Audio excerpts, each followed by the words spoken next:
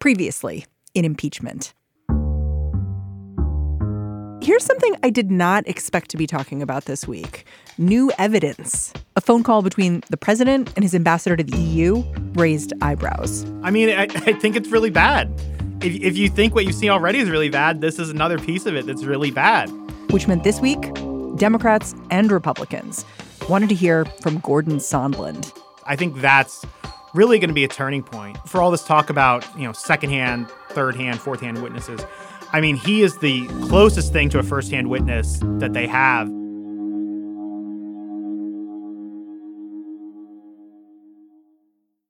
All right, Jim Newell, Dahlia Lithwick, impeachment's over, right? Are we there yet?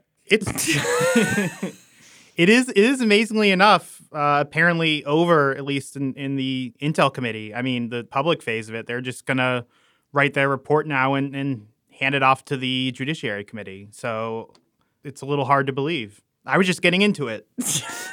Okay, before we go on, brief summary of where we're at. The House is in the middle of this impeachment inquiry. And when I say middle end, Democrats are trying to prove that the president was urging Ukraine to investigate his political rival, Joe Biden, and that he may have been withholding military aid to make that happen. So how many people testified this week? Can you even remember, Jim? It was somewhere between 400 and 700. I think it was 9, though. I think 9 was the final answer. So let's go through the week, like step by step. And we'll try to do it pretty quickly because there's so much plot here. But I think in some ways, the week has an arc. Like you started out with these witnesses, a couple of them who were seen as possibly helpful to the president's case. Can we talk a little bit about why? So this is Volker and Morrison. Yeah, we're talking about Kurt Volker, the former special representative for Ukraine, and Tim Morrison, who worked as a White House advisor on Russia. Yeah, no, I think that the Republicans were hoping that they would really bring the fire and bolster either the Ukraine theory or the Biden theory or some theory in which this didn't actually happen. And I think Volker was the obvious choice because he's compromised, right? He's an amigo. And I think, the thought was that he would have to say whatever he could say to get himself out of it. And I don't think either of them really helped. Neither of them sort of put the nail in the coffin. But I think the overwhelming takeaway from both of their testimony was that they were bolstering the narrative that the whistleblower had told all along. Right. Even when they were not bolstering, they were bolstering. Yeah, I mean, Volker was frustrating in his own way because, he would sort of deny there was a quid pro quo or deny certain obvious leaps of logic, like that Burisma was code word for Biden's when they were being asked to investigate. But, his testimony just didn't match up with his conclusions. I mean, it's all there from Volker. The quid pro quo is there. Like, he is the one trying to work this deal there.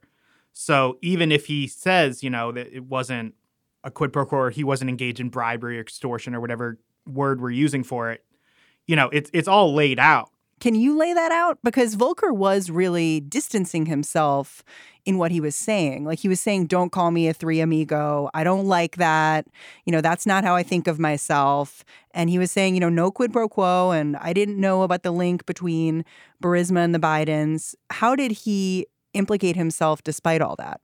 Volker talked about how he was trying to thread the needle. He recognized that there was a problem where Trump doesn't trust Ukraine because of certain conspiracy theories he heard about 2016. But he, as an experienced government official, he just wanted to come in and solve the problem. So if they wanted an investigation into Burisma, which is facially an acceptable thing because it is a company where there was some allegations of corruption, he sort of put himself in the mindset that was, we can just have this investigation of Burisma and it will be acceptable because in my mind, I am not connecting that with Joe Biden and no one else has to. So I think he was implicated in that he was doing the dirty work, which I think he knew was wrong. But as long as he told himself that this wasn't really just an excuse to get dirt on the Bidens, that he was okay. So it was the see no evil, hear no evil defense. Yeah. I mean, then we also had Jennifer Williams and Lieutenant Colonel Alexander Vindman. And they looked kind of pained. Like if you look at the pictures of them, you could tell that these people didn't necessarily want to be there doing this? Well, I think, they were very different. Vindman, really, I think was clear that he was kind of, and I say the word performing, and I don't mean it in a pejorative way, but he was, in his full military dress. He, his opening statement and the, last sentence of his opening statement where he talked about his father and, being in a country where he was free to tell the truth. Dad, I'm sitting here today in the U.S. Capitol talking to our elected professionals is proof that you made the right decision 40 years ago to leave the Soviet Union and come here to the United States of America in search of a better life for our family. Do not worry. I will be fine for telling the truth. The entire thing was a performance of, I am doing this as a patriot. I am not a politician. I never wanted to be in this. I saw something that I thought was wrong. Here I am. Ms. Williams, you are now recognized for your opening statement.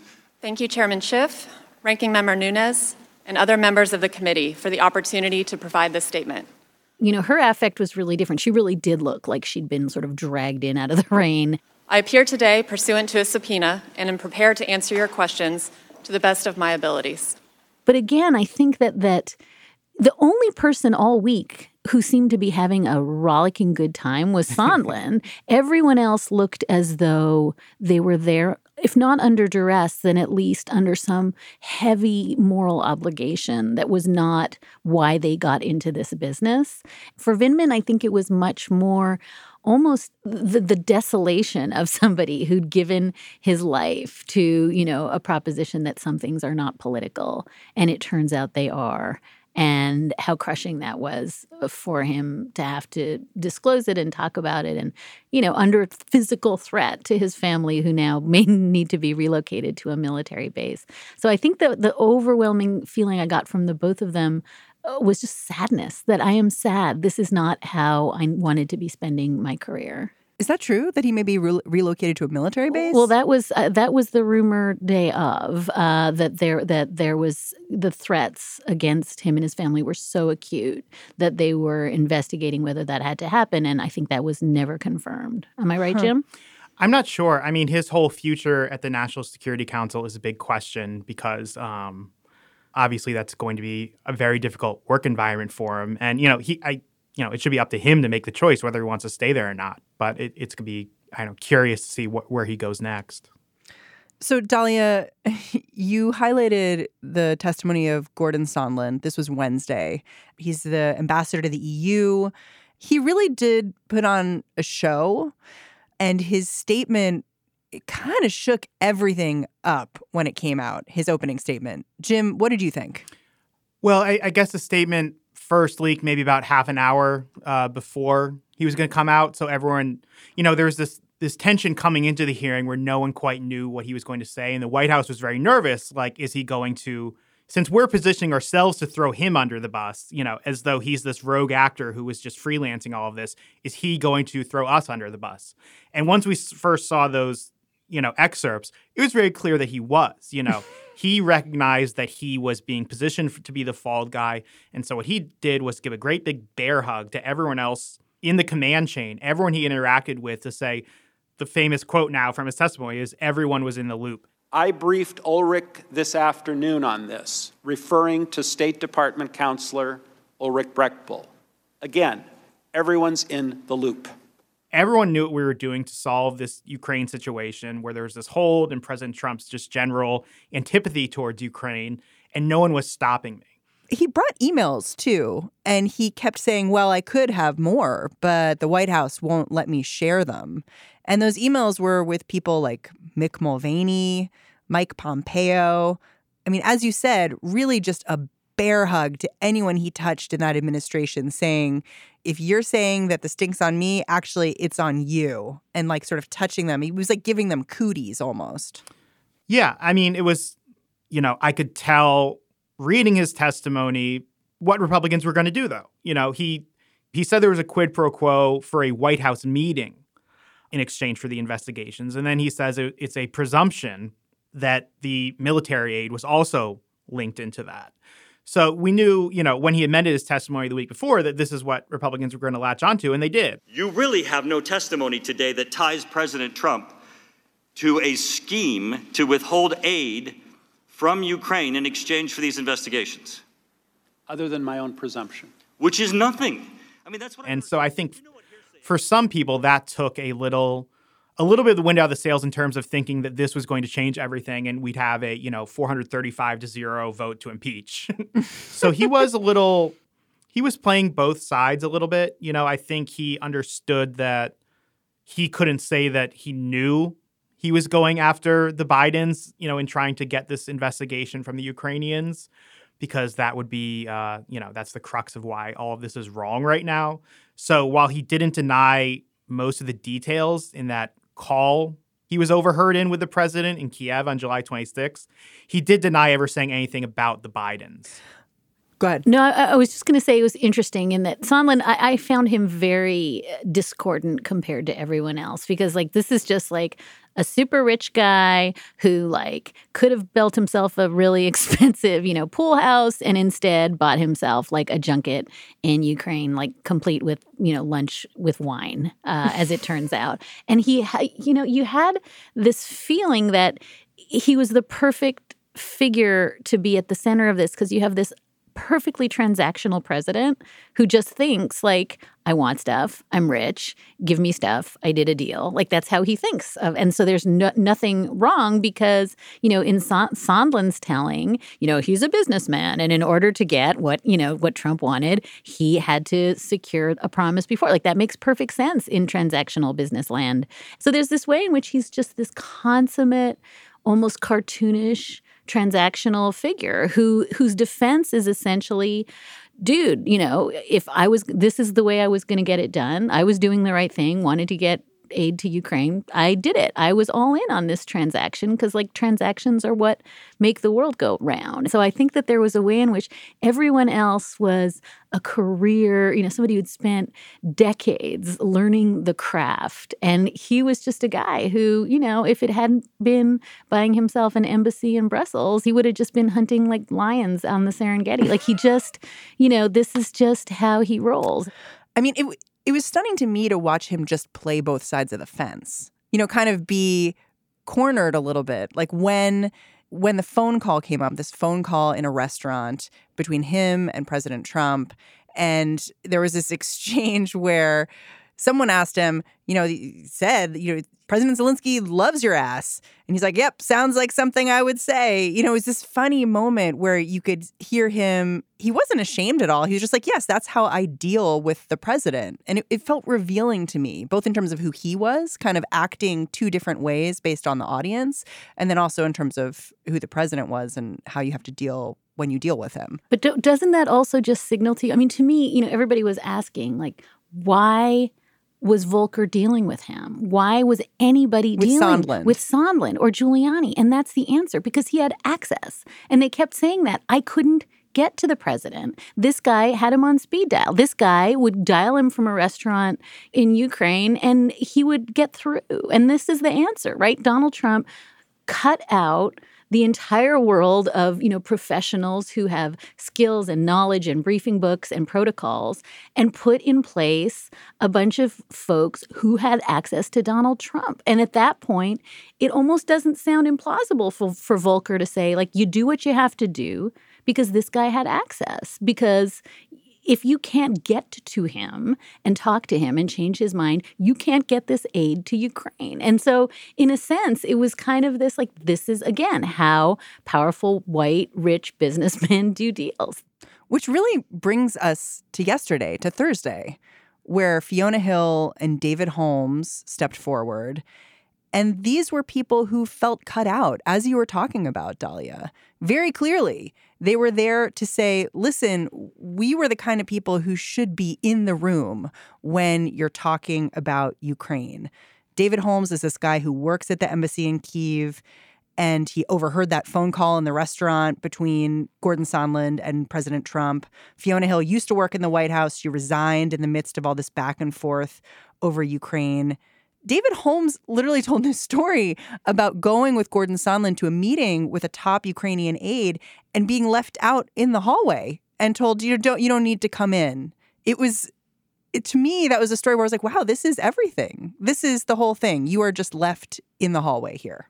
I thought the best representation of that was Fiona Hill, who did that, whatever the British equivalent is of like, bless your heart, that like where she sort of said, and suddenly I realized that it all made sense. After Sondland testified, I realized there were 2 tracks. That was by design. We were being cut out. There was a back channel. She sort of made it sound as though, thank you, Gordon Sondland, for clarifying that there was a front office and then there was the real deal. And I just didn't know it. Nobody told me. And she made it sound as though she was profoundly grateful for that truth-telling. But I think it was also very bless your heart. As a way of sort of very, very, very deftly saying the system worked as it was designed to work. It was designed to do this plot and to cut us out of this plot. And I just thought, for me, that was one of the most transcendent moments where she just said the plot worked perfectly because they cut us all out. And the point is we have a robust interagency process that deals with Ukraine. It includes Mr. Holmes. It includes Ambassador Taylor as the chargé in Ukraine. It includes a whole load of other people. But it struck me yesterday when you put up on the screen Ambassador Sondland's emails and who was on these emails, and he said, these are the people who need to know, that he was absolutely right, because he was being involved in a domestic political errand. And we were being involved in national security foreign policy, and those 2 things had just diverged. That whole moment, that answer was completely transfixing. I mean, one, it had that bless your heart element. The way she just said, we were doing Ukraine policy. He was on a domestic political errand, which I thought was just such a perfect way of encapsulating the whole thing. And she was just so impressive in the way she would think these things through. And she was very, to me, I feel like we could do a whole show on Fiona Hill because she really cut through. She also had a moment where she said, yeah, I got really angry at Gordon Sondland because I thought this guy's freelancing. And people mistook it as me being kind of emotional, but I was pissed. And as a woman, I was like, yeah, I've been there. I hate to say it, but often when women show anger, it's not fully appreciated. It's often, pushed onto emotional issues, perhaps, or deflected onto other people. So I was upset with him that he wasn't fully telling us about all of the meetings that he was having. It was so fun to watch her completely dispassionate, totally professional affect layered over what was clearly a really complicated emotional and moral life that was happening inside. And I kept thinking, because Jim Jordan, I defer to Jim, but he might have been his shoutiest ever on Thursday. And he's a shouty, like his baseline shouty is like 40. So he was up to 112. And it was so interesting to see her talking about how people who are deemed not credible when they're emotional, talking about herself. And here's Jim Jordan like on fire across the dais. I mean, you're right. The gender valence is unmistakable, that women are not credible because she had the temerity to be angry at Sondland over, this back channel. But I thought it was so interesting that the more they tried to rattle her, the more tranquil she got. She was so sort of modeling. I mean, part of it was the British accent for sure. I was going to say, I feel like we're all trained to just snap to attention when you hear a British accent. Which is funny. Well, that was funny, too, just because the way she described it is she had a lower class British accent, that would have hurt her career possibilities in the United Kingdom. But over here, she's risen up through the meritocracy and she, But I don't think she understood that we in the United States don't actually know the difference between lower class and upper class British accents, so thought that her accent was incredibly fancy and authoritative. Yeah, it took her saying that for me to realize, oh, you sound like the scullery maids in Downton Abbey. I get it. But I didn't process it until she literally told me that. It was so posh. But also, again, I think that she, it was interesting to watch Republicans stop questioning her altogether. They just went from, the first 4 or 5 sessions went so badly and you'd like draw back a bloody stump and you didn't actually know what had happened to you. And so then they just started shouting at her. And at some point, she said to Adam Schiff, can I respond to any of like the last 3 people who have just, who have made attacks on me? Could I actually say something? Because we've had 3. Doctor, I was going to ask you if you'd like to respond. There have been a number. Jim, can I ask you about one more moment with Fiona Hill and David Holmes? Because I was rewatching it this morning. It was when Will Hurd sort of got his chance to speak, and he's retiring, and he's the only Black Republican in Congress. He should be fairly free to say what he wants to say. But what stood out to me was he was very sober and very serious. He wasn't doing the Jim Jordan, Devin Nunes thing, but he was defending the president. And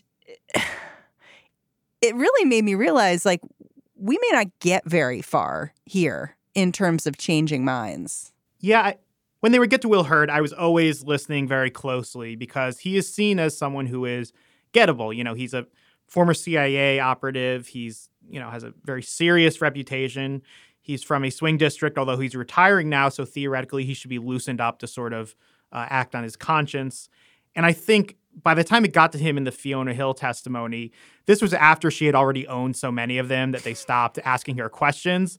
And they sort of just went to their closing statements of this public phase of the hearing. And Will Hurd's was, yes, I disagree with the bungling foreign policy. He thinks there's a lot of inappropriateness here, but he did not see enough evidence of extortion or bribery, he said, to merit impeachment. And I think that sort of shows you how far you're going to get with breaking Republicans so long as you have Donald Trump kept at one remove from what a lot of these actors were doing, at least in terms of what, has been presented firsthand. I think that just as long as that excuse is intact, which they're going to find a way to keep that excuse intact until you have a Mulvaney or a Giuliani or a Pompeo, basically playing recordings of their conversations with the president, you're not going to get any Republicans to move. So, I mean, that's why even though we saw such a week of very damning and comprehensive testimony, we're still not anywhere in terms of moving the politics on this. More about This Week in Impeachment after the break. This episode is brought to you by Discover. When it comes to your finances, Discover wants you to know they are the credit card that is always there for you.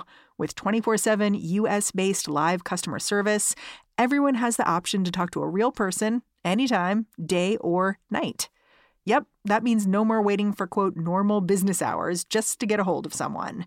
We are talking real service from real people whenever you need it. Get the customer service you deserve with Discover.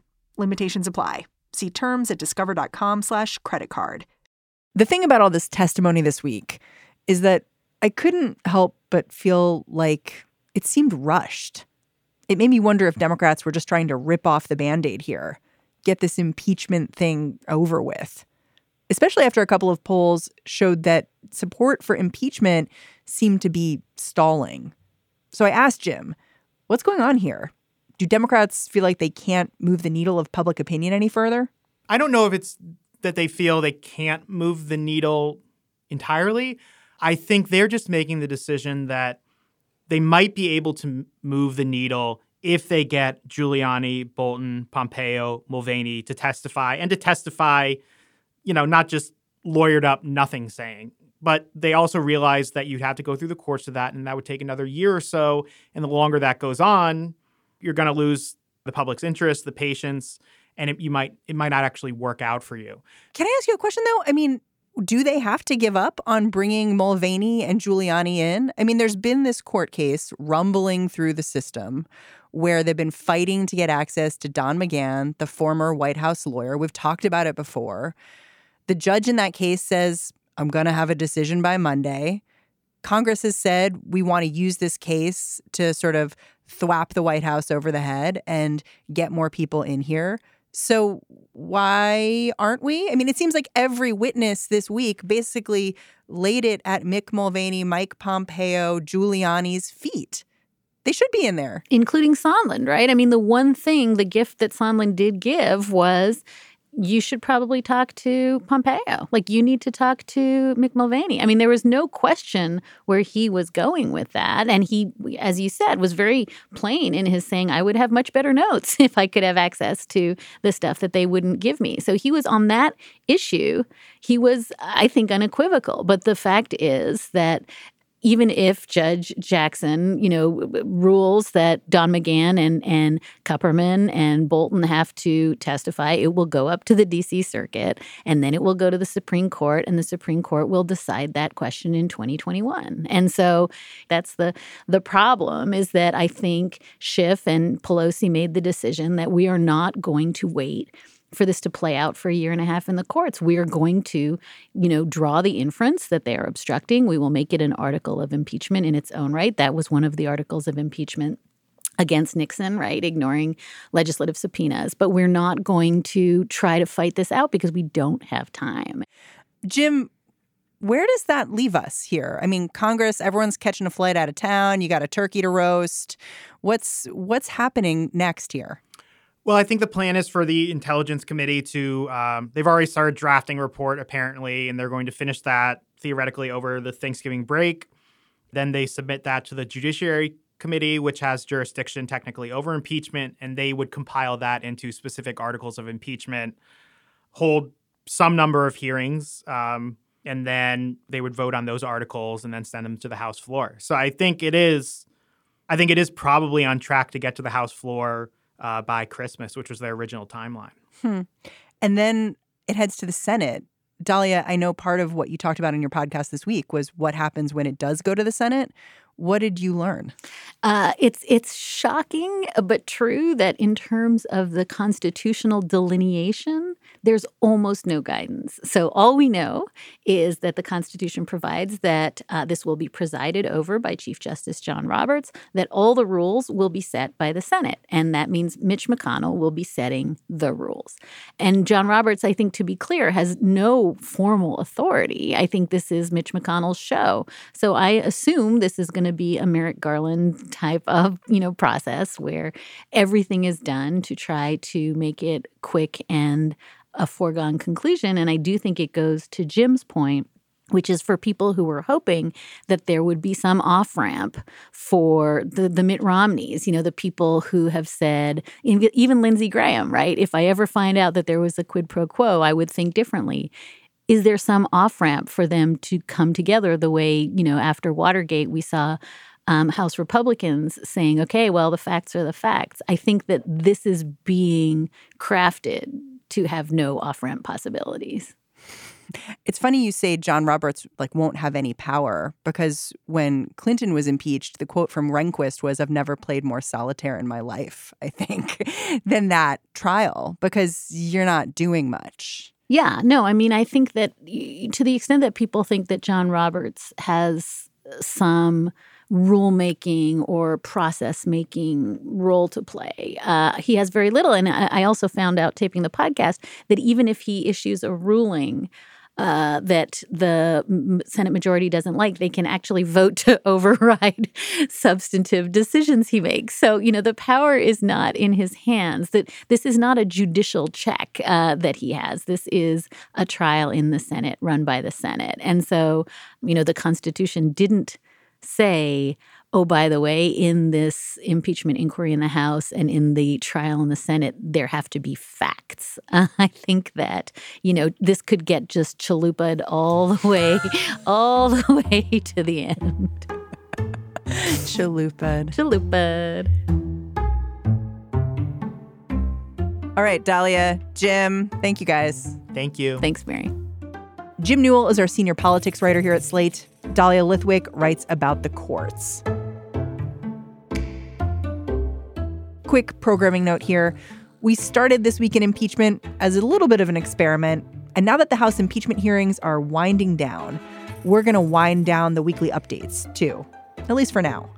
As news in Washington heats up again, count on us to be back in your feed whenever you need it. All right, that's the show. What Next is produced by Mara Silvers, Danielle Hewitt, Jason DeLeon, and Mary Wilson. I'm Mary Harris. I will catch you back here on Monday. This is the story of the one.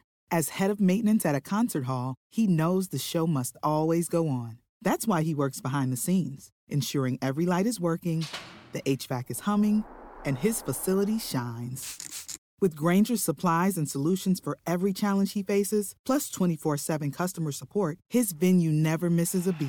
Call quickgrainger.com or just stop by. Grainger, for the ones who get it done.